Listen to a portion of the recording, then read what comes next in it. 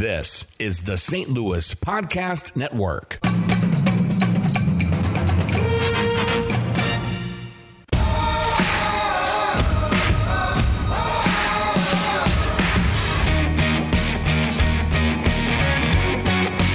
You're listening to the Last Man Up podcast.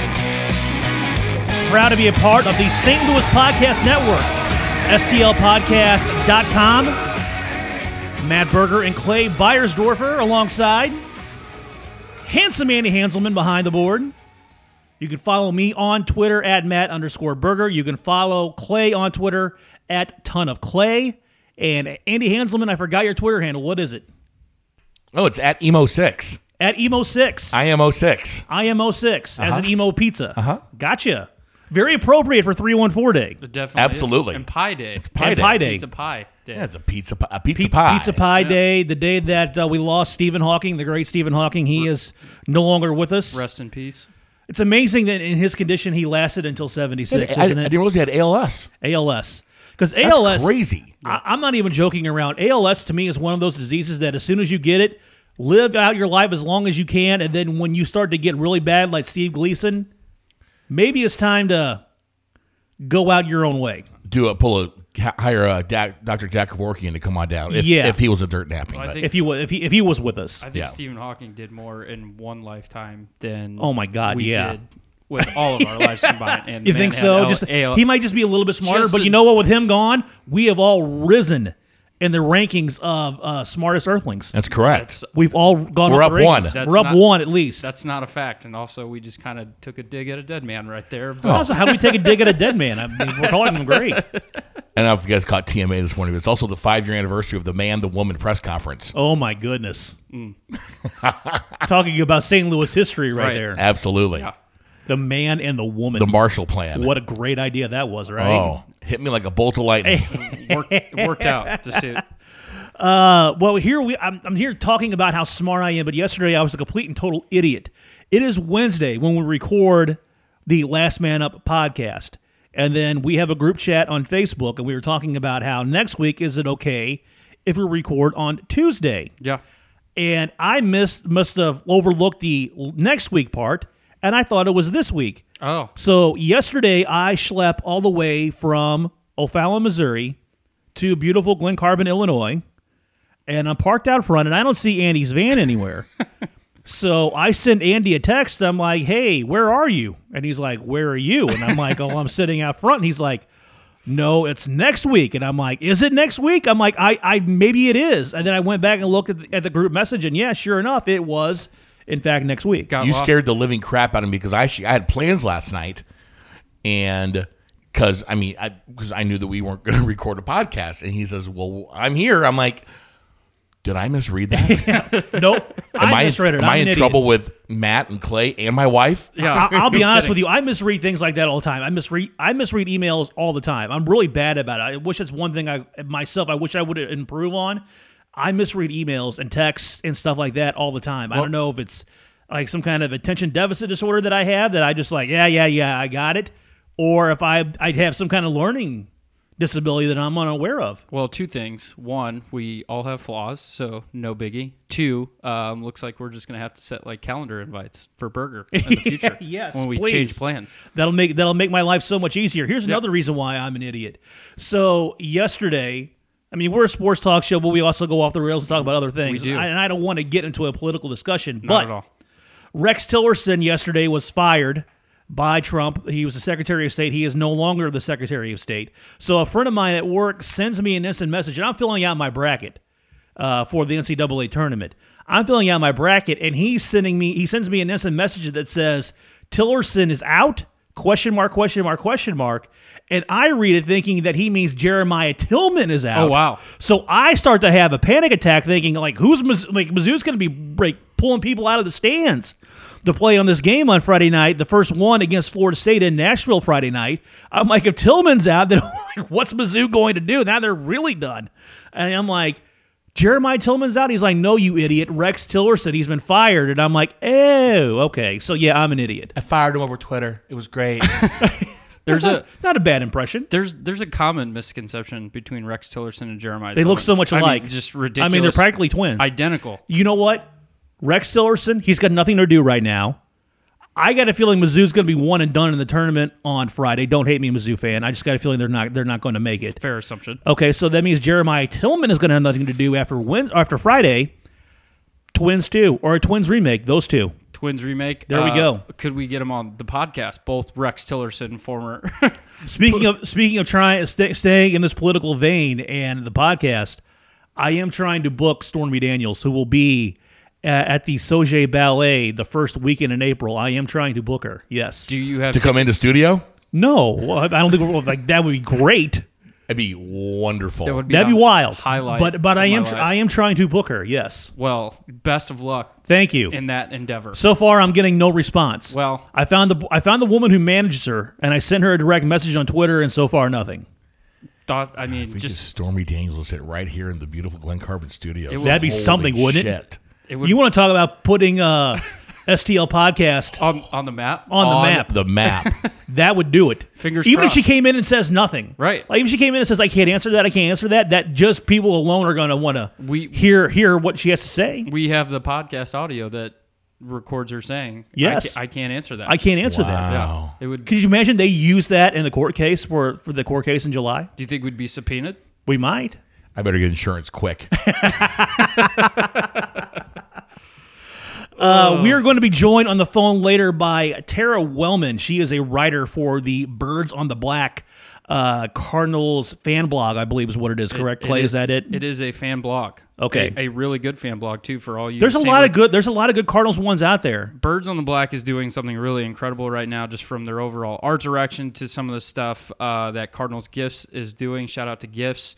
They have Joe Schwartz, who's now a writer at The Athletic. So yes, they've got some pretty prominent people, and they're doing some really great things. That's a really good one, and so is Viva Alberto's. Craig Edwards, he got a promotion too. So nice solid blog there too. There's a lot of usually it's like the old school journalists who kind of like thumb their nose at blogs and think that blogs, people who write blogs aren't for real. No, they're for real. They are for real. Are the Cardinals credentialing those folks yet?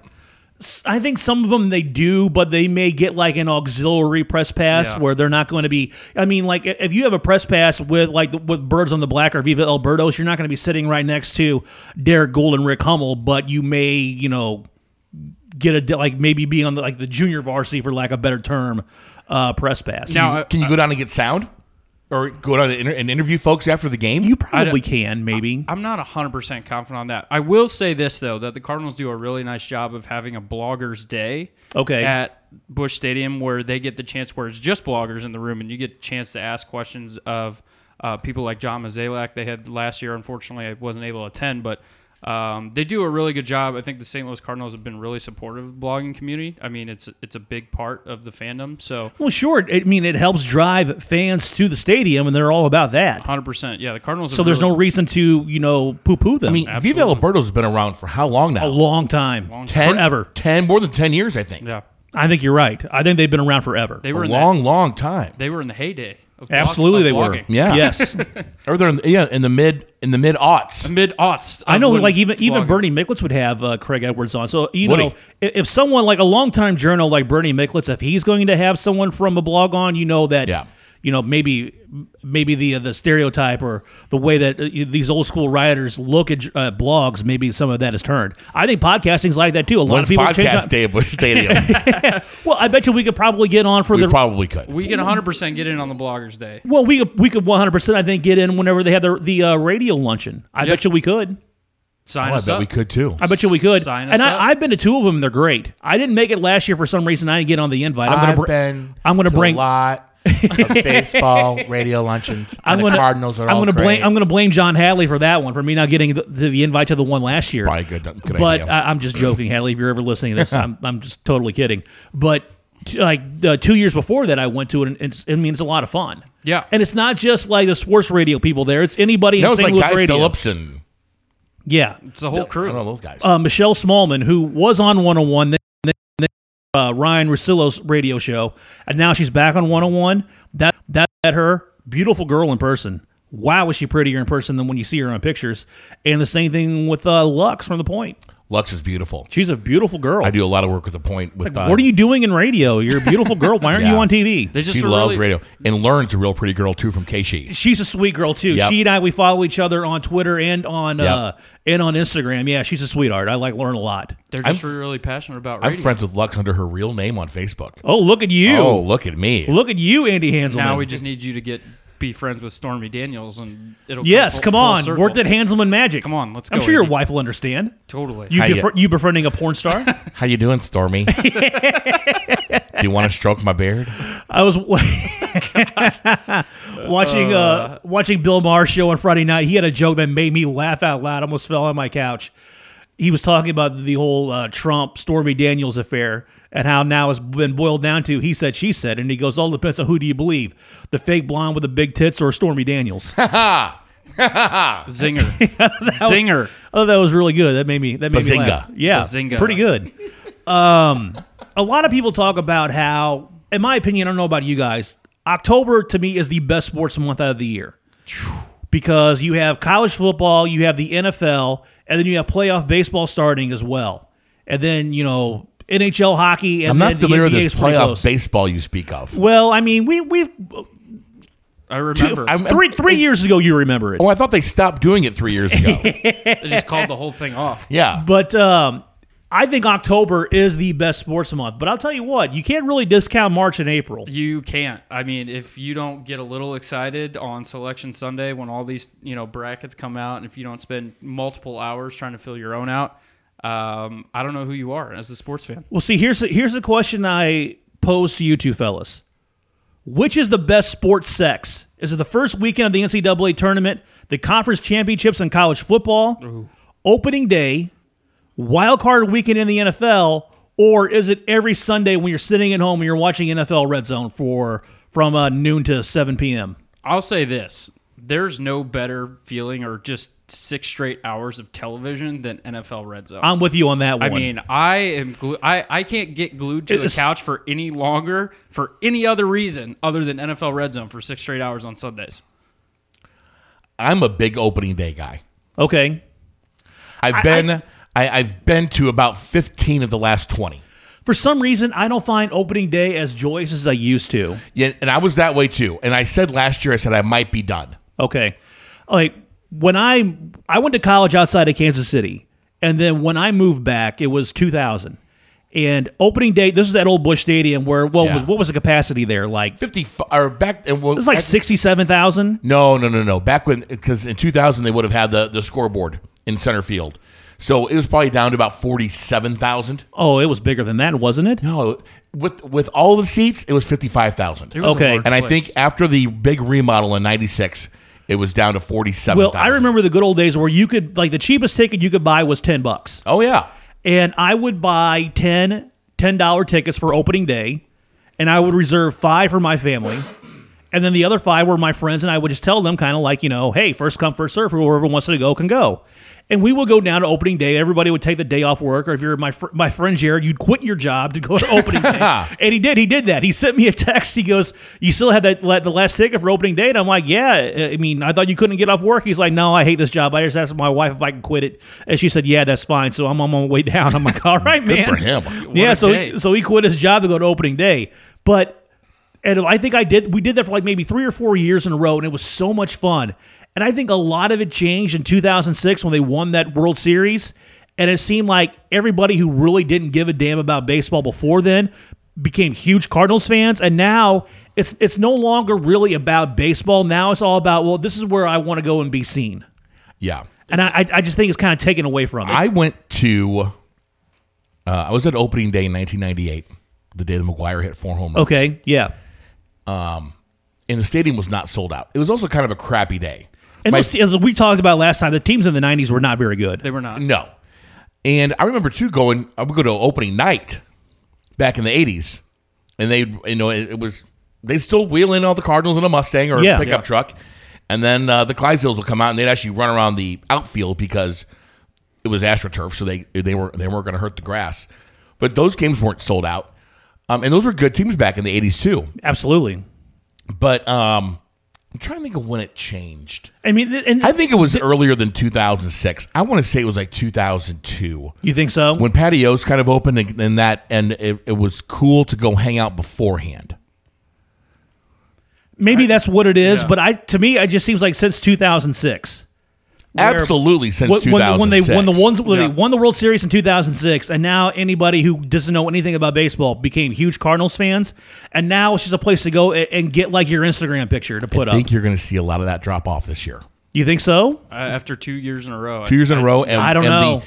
The way the fan base is angry this offseason. Yeah, the team really hasn't done much. No. People are not happy. No, not at all. And I think you're going to find that it's going to be a much more tame environment again this year. But I will tell you this. If that forecast is going to be the forecast is good, if it's sunny and 80 degrees, it's going to be packed. They're going to sell out. It'll sell out. Absolutely. Then it'll be packed. I'm talking about the outside activities. Oh, sure. Okay, but I mean, my complaints with opening day has got nothing to do with the organization. Right. The organization does opening day probably better than anybody else. That's true. In my opinion. They need to change.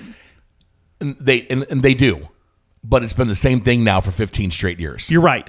It has been. It's been the exact same program. For me, honestly, I mean, I love opening day, but as I've gotten older, I think I kind of look at opening day as kind of like, okay, it's one game out of 100. Sure. And that's how I am too. It's just like, okay, yeah, it's one game. It's super exciting day. Like baseball's officially started. Like, yeah, if I have tickets to go to a game, I'll go to the game or I'll watch the game. But it's like, okay, they play again tomorrow, and like we have 160 of these left. Okay, the last time I went to opening day, I want to say was 2010, and my ticket went from $10 to $45. You're not buying 10. No, I mean, like my sister got the tickets, and me and my friend Jared went, and we paid $45 a piece for those tickets. And it took forever to get downtown. Like coming from the west, when I was living in Franklin County, you just take 44 till the 7th Street exit, and then 7th Street all the way down to the stadium. Right. And then, like, to me, I would just find whatever parking spot I thought looked available. I'm like, I don't mind a long walk. Park the car and then walk. Park by the Eat Right, walk a couple blocks. Exactly. And that's fine. I think it's like $10 to park by the Eat Right. Yes. Yeah. Like all those lots, they were all full. Every single one of them was full. This is what I end up having to do. I end up going to the Westin and then giving it to the valet and telling him to park my car. Now at the time, I was driving this is like shortly after the financial collapse, and I was driving this piece of shit 1997 Ford Windstar that my parents gave me, and it had this big dent on the side because someone hit and ran my van when I was sleeping at night. Like they just hit it and they just took off. Were you sleeping in the van? I was not sleeping in the van. I was not that poor. I was not that bad. I was not that bad off. You said financial crisis. I'm thinking, right? I mean, oh my God, are you homeless? Right. Yeah, Berger was actually homeless for opening day in 2000. No, I was not that bad. I'm living in a van down by the river. I've made bad financial decisions, but one of them was not sacrificing like rent money to go to opening day. just had to clarify. Anyway, I pulled a Axel Foley when I got to the West, and I handed my keys to the valet, and I said, "Now park it someplace nice. All this shit happened the last time I parked here." And he looked at me. The valet looked at me, and he goes, "Are you serious?" And I'm like, "I'm just messing with you, kid." No. Guy was probably it's worried not like for that his at all. job. All this happened the last time I was here. The valet. I mean, he has no idea what line that movie's from. He's got no idea. And my friend Jared's older than me, and he's a big movie buff too. So he heard me say that, and he just started busting up laughing because he knew I was pulling an Axel Foley. Jeez. And yeah, that poor kid. He's just funny. Yeah, that poor kid was like, "Are you serious?" And I'm like, "No, man, I'm just messing with you." I'm surprised he even let me park there, to be honest with you. Yeah, I mean, is that still a thing? Can you do that? You probably can. What'd it cost you? Oh, I knew you were going to ask me that. I don't remember. I think it might have been $20. That's I mean, it's as long as you're paying them. I mean, today's day and age, I mean, that's not even terrible. Oh, now could you? I can't imagine what some of those parking lots are going to be charging this year. Ridiculous. Even especially with that phase 2 of Ballpark Village going where that parking lot is or was. I mean, to your point earlier, I mean, it might even, with all that going on downtown, it's only going to dampen the festivities outside the stadium. I mean, because I work downtown, and it's a nightmare just driving home at 5:30. I can't imagine on a baseball game night, it's going to be a bloodbath. And so I mean, it was a pretty bad experience just overall. I didn't have as much fun as I used to. So I'm like, this may be the last opening day I'll go to in a while, and I haven't been to an opening day since. Yeah. I might go this year.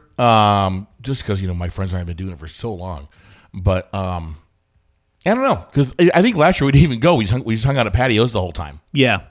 And a lot of people do that too. They just go down there and they'll just go to Ballpark Village, or they'll go to patios, or they'll go to a 360, and then just hang out there, which is fine. I mean, because like you guys said, it's it's still, actually, like I said, it's still just the same program, and it is the first game of the season. It is. They're playing again tomorrow. They are. Yeah. And actually, I think I'm going to the game on Sunday for a fundraiser deal. So, which is why I'm stealing this kind of from Mike Claiborne. I cannot really get into baseball until like June.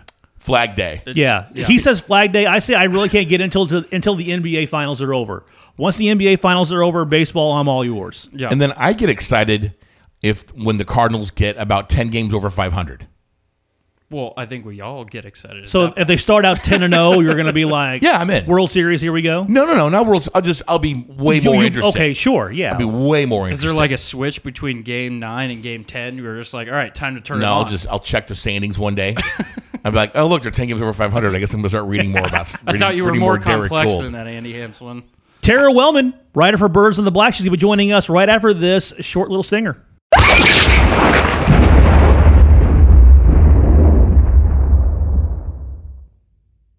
You're listening to the Last Man Up podcast, part of the St. Louis Podcast Network, stlpodcast.com. Joining us on the phone right now is a writer for the Birds on the Black fan blog. You can follow her on Twitter at Tara Wellman. Tara Wellman, how are you? I'm great. Thanks for having me. Good. Just before we had you on, we were talking about opening day and our feelings towards it. Andy and I, and Clay, I think we all kind of feel the same way. We used to love it, and we're not sure what it is exactly, but we don't seem to enjoy it as much as we used to. How do you feel about opening day? As a fan that's fairly significantly removed from St. Louis itself, I think there may be a little bit of a different perspective for me. I've never really been, first of all, I've never been to opening day. So there's a distance factor there that all I really know is just from watching from a distance. But I think that the excitement surrounding opening day oftentimes has a lot to do with the excitement about the season itself. And in the last couple of years, the excitement factor about the team that St. Louis has put on the field has dwindled a little bit in comparison to some of the great teams of the 2000s. And, there isn't the big Albert Pujols type name. There isn't necessarily the big off-season acquisition that has everyone excited. So then what you're left with is really the legend of St. Louis baseball and the Hall of Famers, which is always going to be cool to me.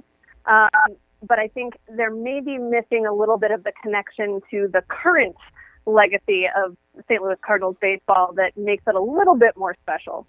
And I think what a lot of people are maybe taking into consideration too is that the further you get away from some of those great Cardinals teams of, the 60s and even the 80s, a lot of these kids now, they don't care.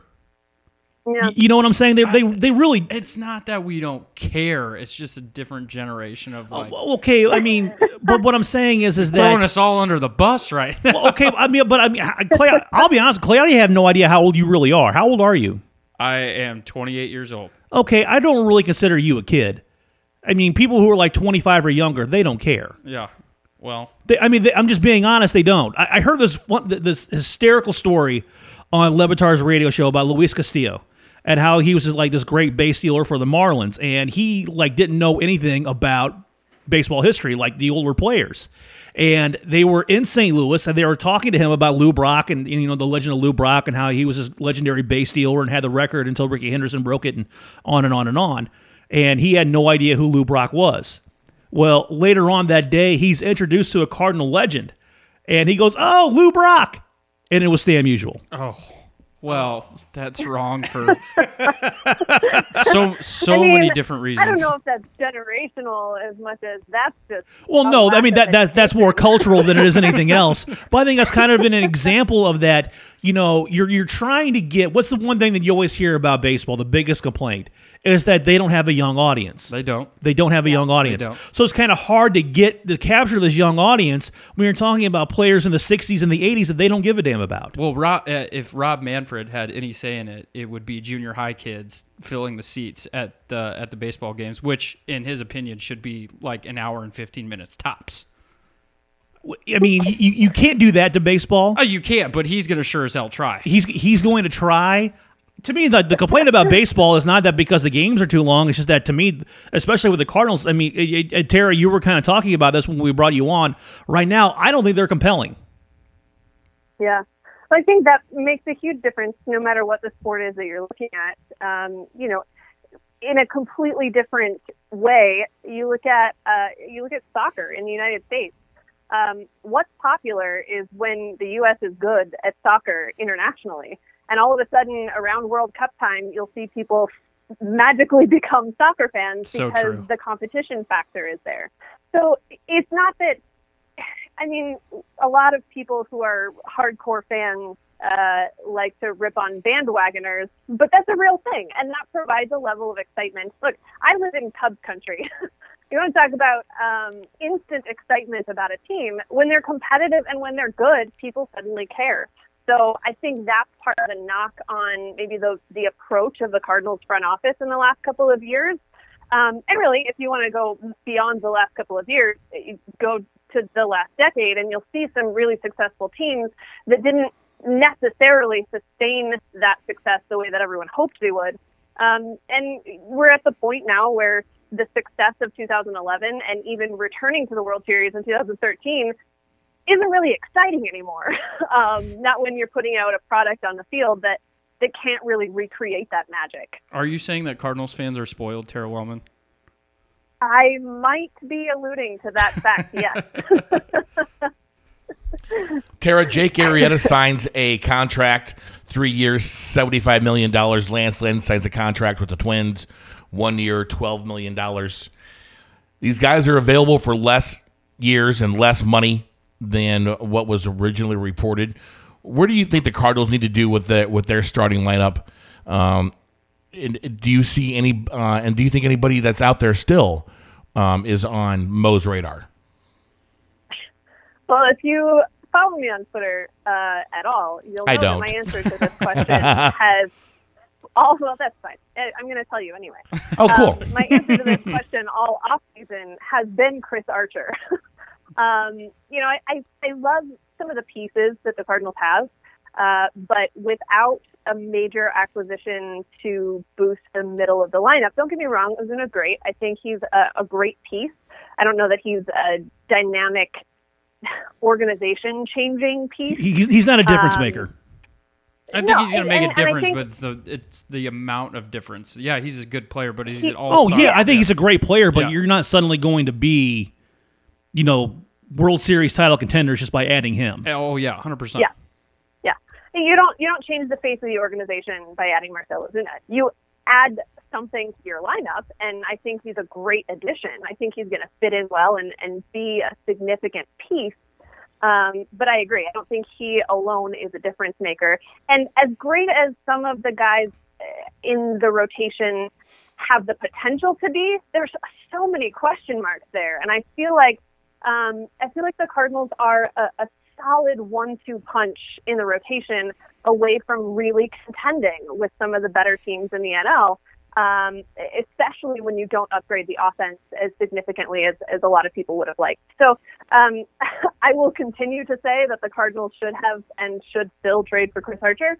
But as far as guys that are still out there, this has been such a weird offseason where, you're looking at a Lance Lynn contract where he's getting less than the qualifying offer that he turned down from the Cardinals. It's just bizarre the way things have fallen into place, and some of the guys that are still waiting for those things to fall into place. So it's a little bit hard, I think, from the outside looking in at that to judge what deals Mo should be making, other than to say I still think they're at least one piece away in the pitching side of things before I would feel really confident in their ability to compete in the National League. uncertainty aside, with the Cardinals lineup, one thing that's kind of remained consistent, especially with the evolution of social media over the years, has been the Cardinals blogging community. And Berger, you and I were talking about it before we brought Tara on, about how much the blogging community has grown over the last couple of years. Very much so. Tara, you're obviously a part of the blogging community. You can find her work at birdsontheblack.com. Talk to us a little bit about your experience and seeing how much the blogging community has grown and what specifically the Cardinals are kind of doing to really support that movement. It's been an interesting process, I guess, as far as the Cardinals adapting to so many fan-based blogs and websites covering their team. And I guess because I focus primarily on how that has worked for the Cardinals, I wasn't really that aware of how unique it is to other fan bases. I'm actually working on a project this season that will involve collaborating with bloggers and podcasters and writers about other teams. And it's been a challenge finding people that are as invested as it seems like a lot of Cardinals bloggers are. So in that realm, I think it's really interesting and really unique to have a fan base that's so committed that they spend hours and hours and hours of their time every week covering this team. And that's a really unique characteristic, I think, of the culture that is Cardinals fandom in 2018. But as far as being a part of it and the Cardinals as an organization responding to that, it's been really cool. I mean, they've been very, very welcoming to a lot of us, to even extending an invitation to many of us to come out to the ballpark. They host us every year, and we get a Q&A with John Mozeliak, and it's a really different experience than I think a lot of people would expect for sort of the stereotype of sports bloggers. And it's become a lot more than that. It's become a part of how Cardinals fans get information about their team, and the Cardinals as an organization have really embraced that. Tara Wellman from the Birds on the Black fan blog joining us right now on the phone. You can follow her on Twitter at Tara Wellman. However, do not follow her in real life. Do not follow you in do real life. Do not follow her in real life. Andy Hanselman, I'm looking at you. Yes, Andy Hanselman. I'm sorry. I'll stop. Tara, why do you think the Cardinals had such a lackluster offseason in really trying to improve the team? Do you think it was just a reluctance to spend the money? Was it a reluctance to give up prospects that they think can still be the building blocks of this team? Or do you think that they're just still going to play the waiting game and put all their eggs in one basket in 2019 and try to make a run at a Manny Machado or a Bryce Harper? I've long been of the opinion that John Mozeliak has a bit of a hoarding problem. Yes. I think that valuing prospects is great. I think that valuing prospects differently than the rest of the league values your prospects is a problem. And I've said for several years now that I think whatever the metrics are that John Mozeliak and company use to determine any player's value, whether it's their own prospects or those that they're in pursuit of, seems wildly different than the metrics used by the rest of baseball. And I think some of that is reflected in his tendency to not, quote, overpay, whatever that means to him, which seems to be different than what that means to just about everyone else. The Cardinals have a ton of prospects, particularly in the outfield right now, and that's great. But prospects in the minor leagues don't win rings. No, they don't. Not at the major league level. So it's great to have them, but if they're not really serving a purpose for the major league club, the value thing gets a little muddy for me. And Clay, you and I, we talked about this last week, and Tara, I want to get your opinion on this. Name me one Cardinal prospect that we dealt away that when you see play, you're like, damn, I wish we never would have traded him. Yeah, I was actually, I was trying to think. I was listening to that episode last week, and thank you. Thinking, man, we have one listener confirmed. We know we got one listener. Yes, it is Tara Wellman.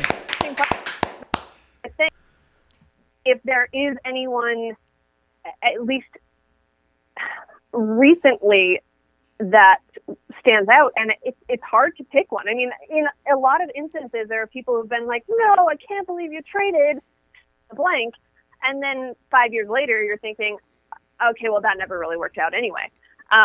So you're absolutely right to make the point that the prospects the Cardinals have traded haven't really hurt them in the long run as far as them developing into a player of note somewhere else, which is one end of this problem, I think, for John Mozeliak. The other side of it is often it seems he waits almost too long to trade a prospect, and their value then has decreased because they've been stuck in Memphis for the last 3 seasons with no room to move up. A lot of people are probably going to be mad at me for saying this, but I worry about that with Carson Kelly. If he's not going to get playing time at the major league level, and there are guys like Kinsner coming up behind him that are impressive in just about every way, I wonder if he should have been traded this offseason in an attempt to bring in one of those missing pieces for the Cardinals before his value sort of diminishes, because he's playing as a bench player, not as a starter in the major leagues. And that's, I worry about that in the way John Mozeliak has gone about holding on to these guys maybe a season too long a couple of times in the past, and maybe missing out on their max value. Do you think that John Mozeliak would rather, hold on to a bunch of good cards as opposed to just one or two, or is it really just he's the smartest man in the room and he knows how long to wait? Or is it as simple as fear of missing out? Yeah, that too. Yeah, I think there's a legitimate long-term perspective for John Mozeliak in thinking about how this organization was able to develop guys like Daniel Descalso and, sort of that group that came up with him that then turned into a World Series championship team. But I think the missing piece in that conversation as far as developing homegrown talent is that a lot of things just went really, really right for them that season that didn't have a whole lot to do with the personnel. And I want to go back to what you just said. Think about what you just said. The grooming of the homegrown talent of Daniel Descalso. Right now, what team is Daniel Descalso playing for? I couldn't even tell you. Is he on Arizona? Maybe I think it's the last one I remember him playing for. I'm going to go to my default answer. San Diego Padres. Is it Arizona, Tara? But I think that makes the point, really, that the homegrown talent is great, but the homegrown talent, with an exception of a guy like Pujols or Yadier Molina, those guys don't come along very often, and the Cardinals don't typically draft high enough to get those guys on a regular basis. Well, and here's another thing, too. Last time I checked, when Yadier Molina was being drafted and groomed, and when Albert Pujols was drafted and groomed, John Mozeliak wasn't there, and neither was Mike Matheny. So, I mean, they're looking at the accomplishments that the previous regime has done. I mean, we can do that. Yeah. And so far, they really haven't, which I don't understand why they were so reluctant to trade some of these prospects to get bigger players. I've been on an island saying that I've felt. So it's nice to have someone else say the same kinds of things, but I think that John Mozeliak is a very smart man. I think that he has been able to pull off some really fascinating moves over the last several seasons, but I don't know that they've really made this team better in the long run because he held on to those young prospects. I mean, even if you look at some of those guys that were supposed to be the core of this team, you're looking at guys like Steven Piscotty and Randall Grichuk. Where are they? Yeah. They're not playing for the Cardinals. So that young talent that he's been so desperate to hold on to, rather than flipping it, using it as currency if he doesn't want to spend the money in free agency, it hasn't really done what I think everyone has hoped that it would do, including John Mozeliak, except to generate more young talent that's at the minor league level, not winning rings in St. Louis. So who would you say is the core then? If it's no longer Steven Piscotty, it's no longer Randall Grichuk, is the core now who? Marcell Ozuna and Colton Wong Tommy Pham. and DeYoung and Tommy Pham? Is that the core now? There's been so much turnover in what the core is. I think ideally you would say Matt Carpenter is a part of that, but for how long, right? I mean, 2 years ago, yes, Matt Carpenter was a huge piece of the core of this team. If he's a shell of who he was 2 years ago, I don't think you can say that anymore. I think it's hard to make Tommy Pham part of the core of this team when they weren't willing to give him a 2-year contract. That's true. The buy-in doesn't really seem to be there. Whether it's reasonable or not, I think you can make that argument either way. And while I would like to say it's Colton Wong and Paul DeJong, the support behind particularly Colton Wong has been pretty wishy-washy too. So yes. As much as they've tried to build this young core, I don't know that they really have that established yet. It's not like they've been able to keep these pieces together and let them win as a unit like they did with, again, that 2011 team that everyone goes back to talk about the homegrown talent. But I don't think that's the reason they won in 2011, I guess is the point I'm making. So this whole we're going to build the core from within is a really great plan in theory. But you have to be committed to that. You have to, and listen, I've been Team Colton Wong since day one, and I will fight to the death on that. I'm with you on that one. I'm ready to die on that hill too. There we go. But I don't think the commitment has really been there to Colton Wong as a core piece of this team. So there's conflicting messages, right? When you sign him to a long-term contract because you want him to be a core of this team going forward, then that very next season you basically say, we're not really sure you fit in to the future of this team.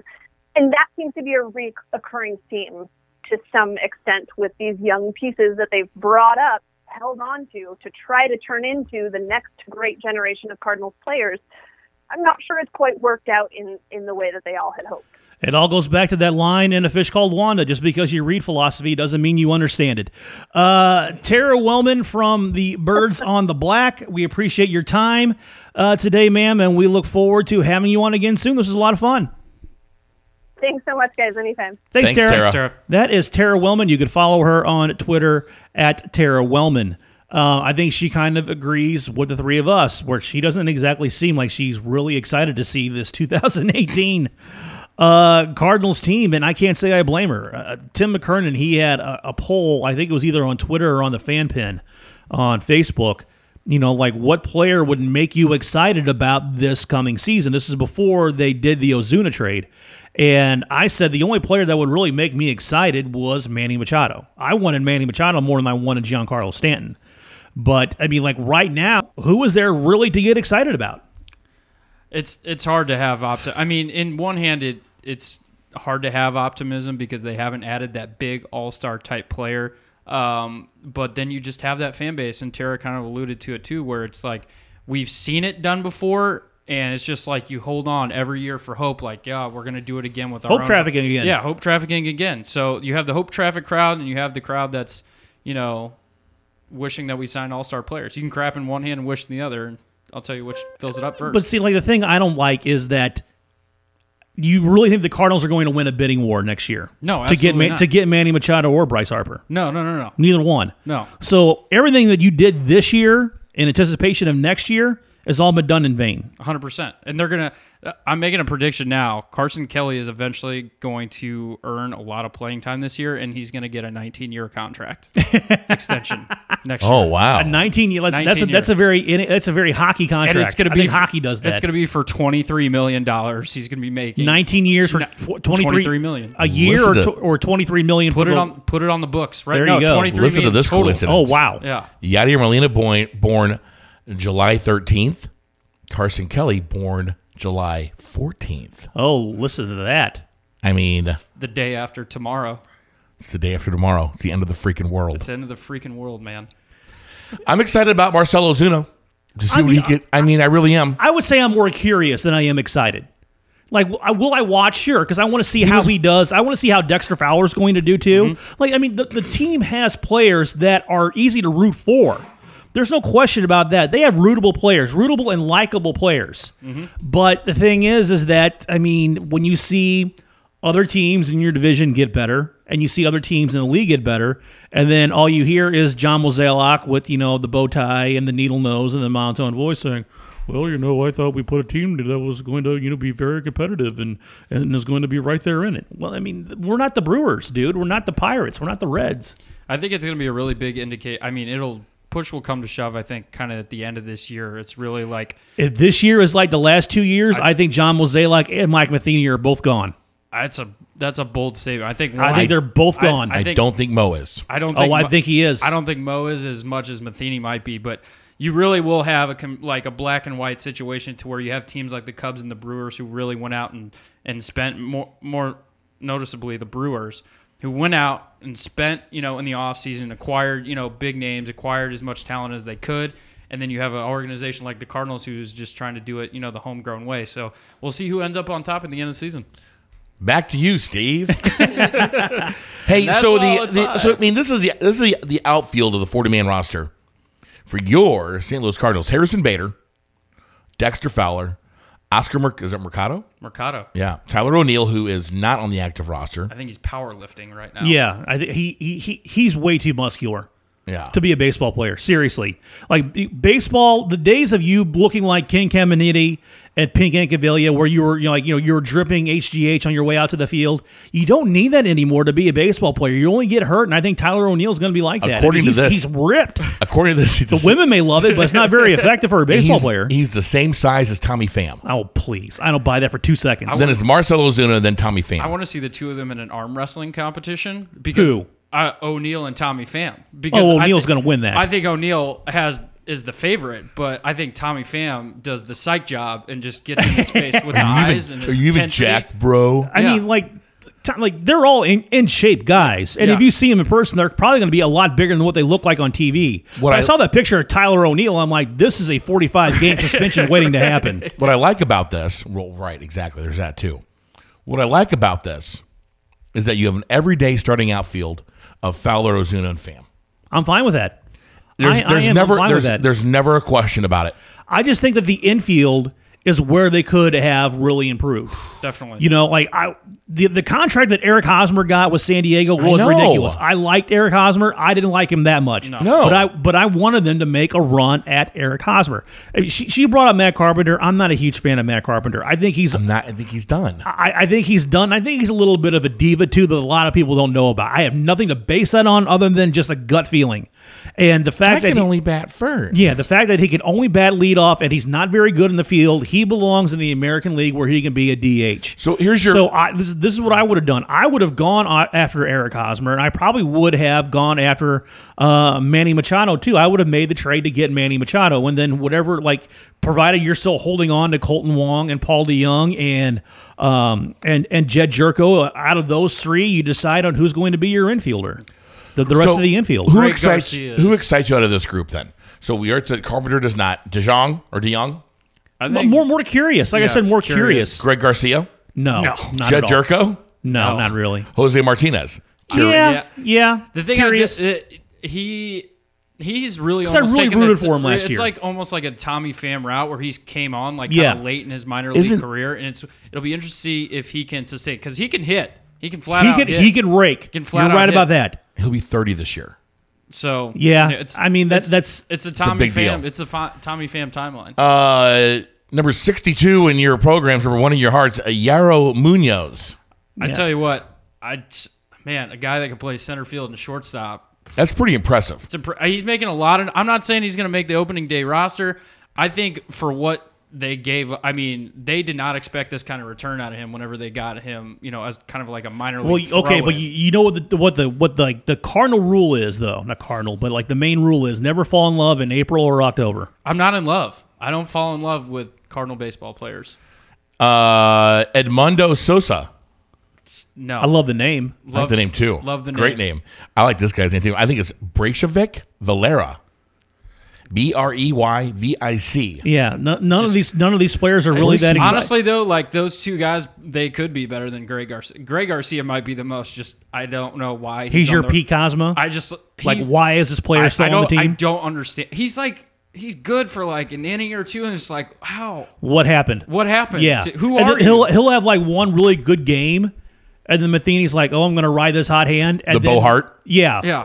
And then we'll start him like the next 3 games where he's terrible. Right. And Yeah. it just doesn't make sense to me. Bohart is still a household name in South St. Louis. Oh, of course he is. Scrappy. Nobody falls more in love with the scrappy white guys than the B-fib. I mean, people. Okay, this is how crazy the B-fib is.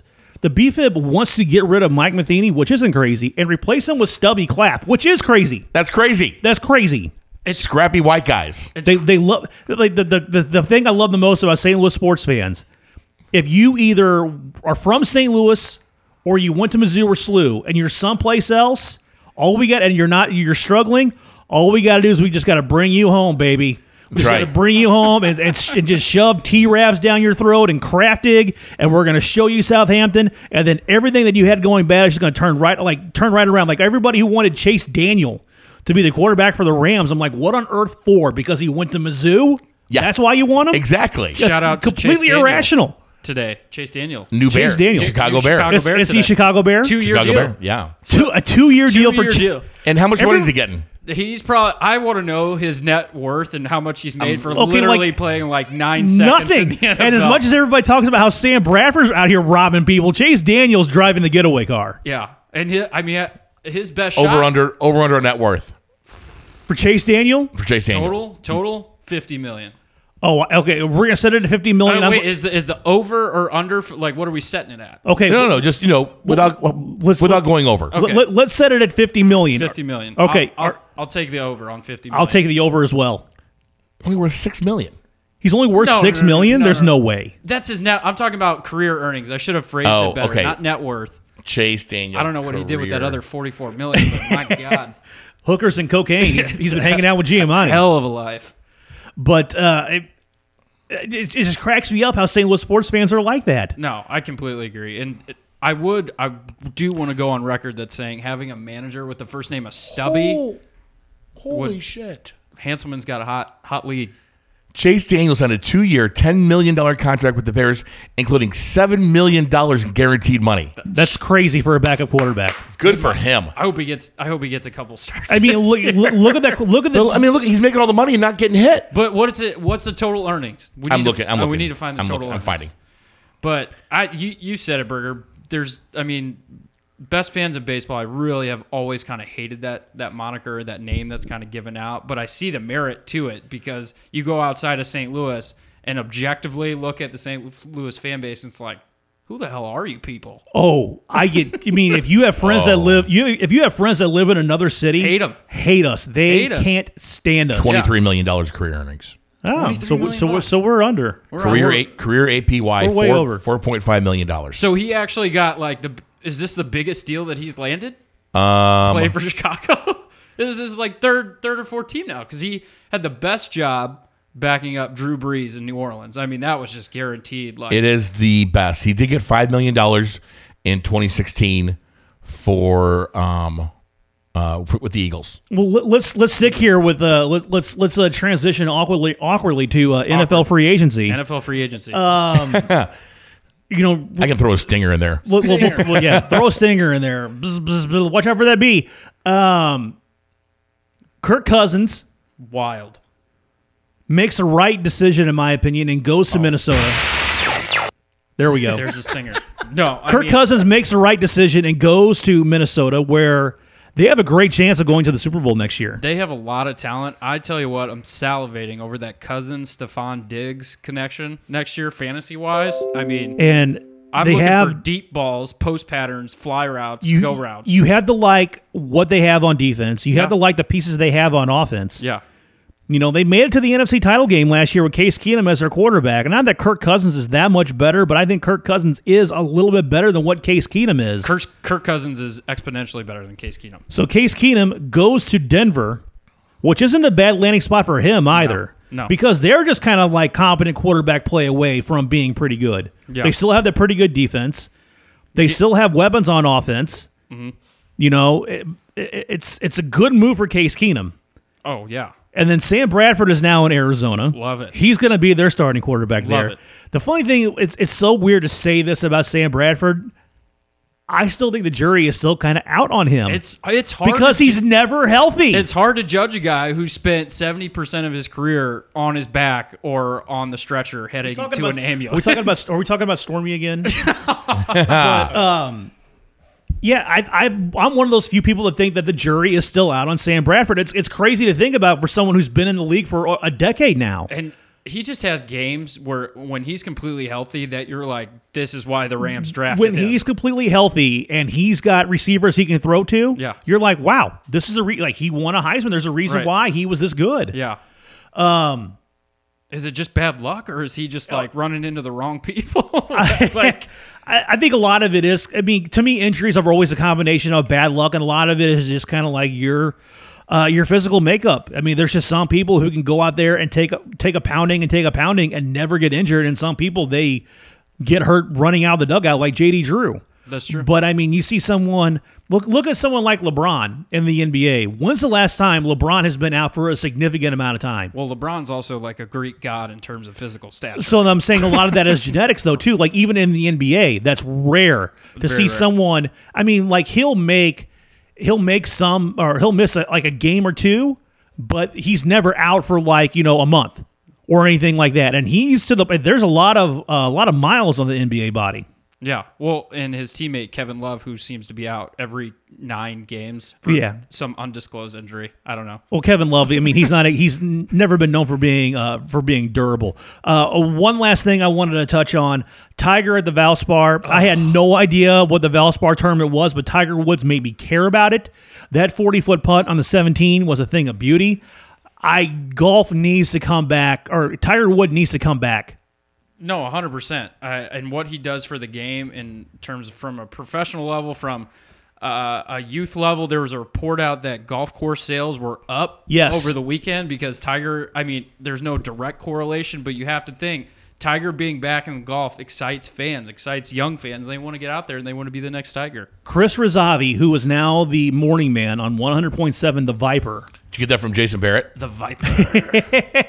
But he was a colleague of mine at Talk STL, and when we were on at 1380, he used to work at a golf course, and he was like, yeah, you could tell when Tiger wasn't playing that the attendance on the golf course suffered. And that it's as simple as that. Tiger Woods, when he's playing, people are watching and people are wanting to play golf. It's amazing what the Tiger effect is. Overnight ratings for the Valspar, for the final round of the Valspar, 5.1, up 190% from the year previous. Okay, I know that's what I watched. Is that good? Yeah. Sunday afternoon, the NBA game was a dud. It was San Antonio and Minnesota, and Minnesota with Jimmy Butler gone are not very compelling.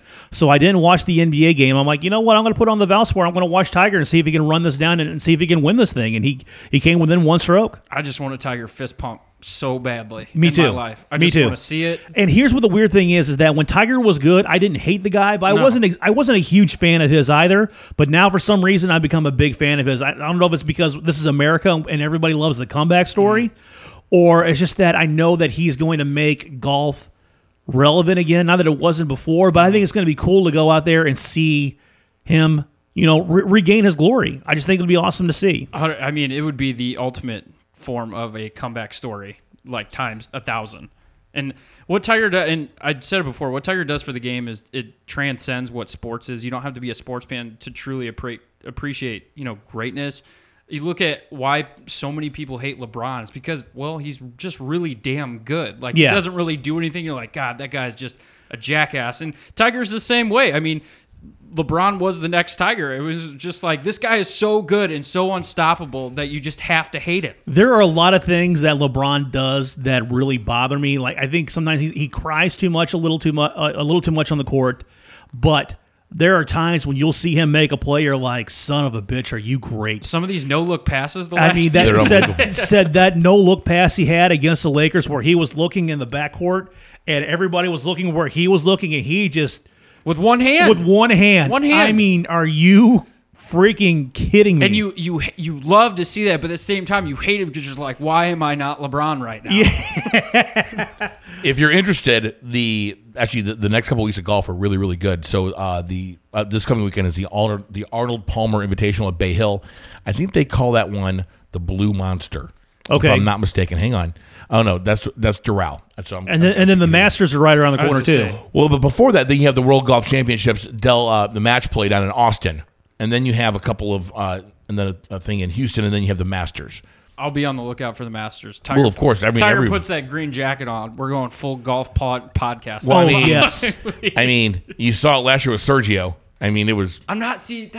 There's a difference between Tiger Woods. And I'm not a Sergio fan. I think really is just an asshole. I genuinely. I'm not a Sergio fan either. But when I was on 590, I remember having Jay Randolph Jr. on.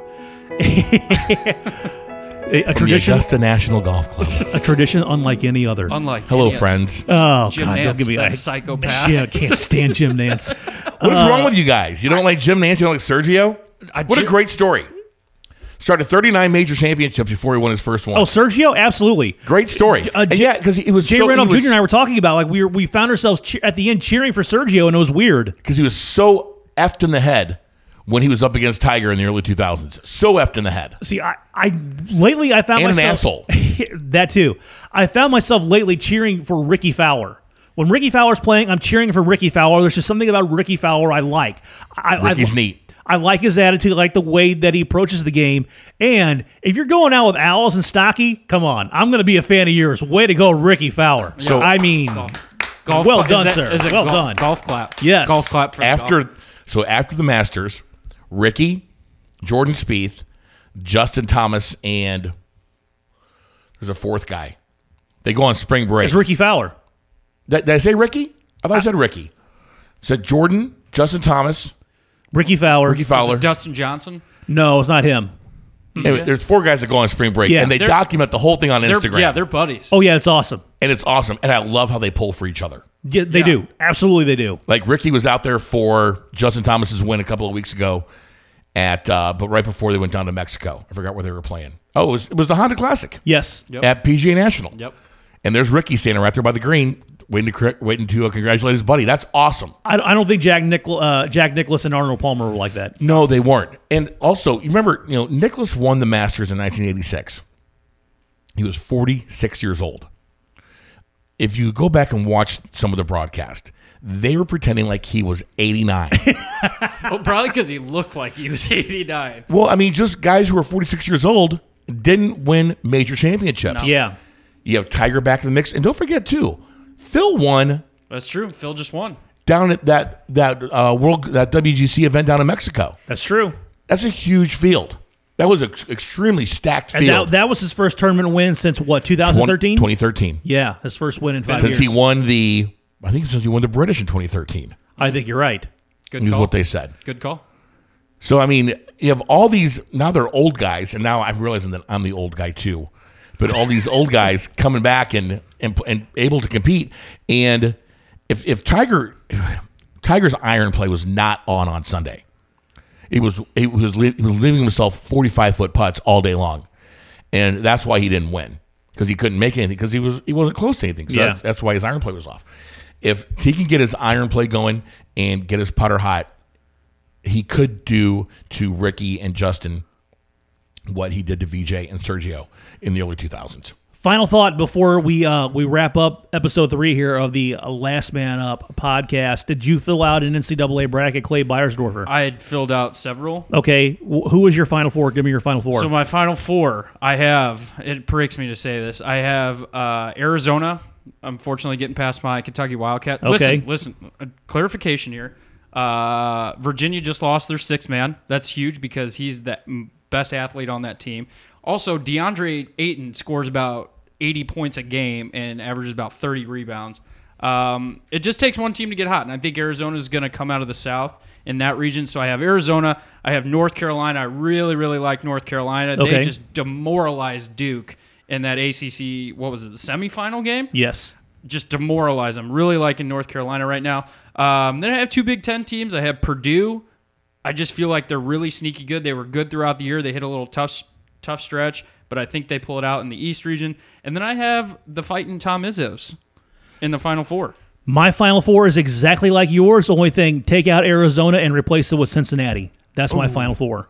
Cincinnati. I'm not a big believer in Arizona because even before all these allegations surrounding Sean Miller, Arizona wasn't like they were always a tournament disappointment. I find it hard to believe that this team is now going to come together with everything going on with Sean Miller and the wiretap and the FBI investigation. Now this team's going to come together and they're going to make it to the Final Four. I just don't buy it. But who do you have in the championship game? Championship game, I have Arizona against Michigan State. Michigan State winning. Okay, you and I, we have the same winner. I have Michigan State, but I have them winning it over North Carolina. See, I'd struggle with that one a lot. I watched DeAndre Ayton play basketball, and I honestly reminisce this is Shaq.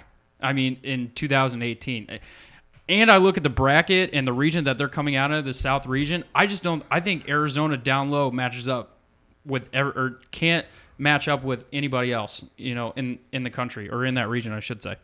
Andy Hanselman, you're Final Four. I thought I was crazy, but it turns out that I'm not. I have I had Arizona out of the South. I have North Carolina out of the West, Villanova out of the East, and Michigan State out of the Midwest. There we go. So we have some similarities then. Yep, and then I have Michigan State and North Carolina, and I have North Carolina winning. Okay, so we're all pretty close then. We're all on the same page. So we're all going to look like and we didn't even the three talk of us. Not at all. We're all going to look really fucking stupid. Yeah, we're either going to look like geniuses or we're going to look really stupid. One of the two. There's never a middle ground. No, there never is. One of those teams is going to lose first round 100%. How far does Missouri go? I have them losing the first game. I know. Really depends for me. If Porter takes 17 shots, or 19, whatever it was, they lose. He may have to. But, yeah, it's almost the wrong time for him to come back. I mean, I'm really, really happy for the kid. I hope he has a successful future. But, man, they just looked out of sync, especially with him shooting the ball that much. Missing Jordan Barnett going to hurt them at all? Oh yes, 100%. Is that what you think they're one and out? Yeah, I think they're. I think losing Jordan Barnett. I mean, now they're only playing with 7 players. Yeah, Jeremiah Tillman's going to be in foul trouble by halftime. True. So I mean, they're not going to be able to be as aggressive defensively or offensively, and I just think that Florida State's going to take advantage. Now, I would love for Mizzou to win. I would love nothing more. Sure, yeah. I would love nothing more than to be wrong. I just don't think I'm going to be. I mean, everybody was so excited last Thursday. Okay. So excited. Think about how excited Mizzou fans were about a year ago.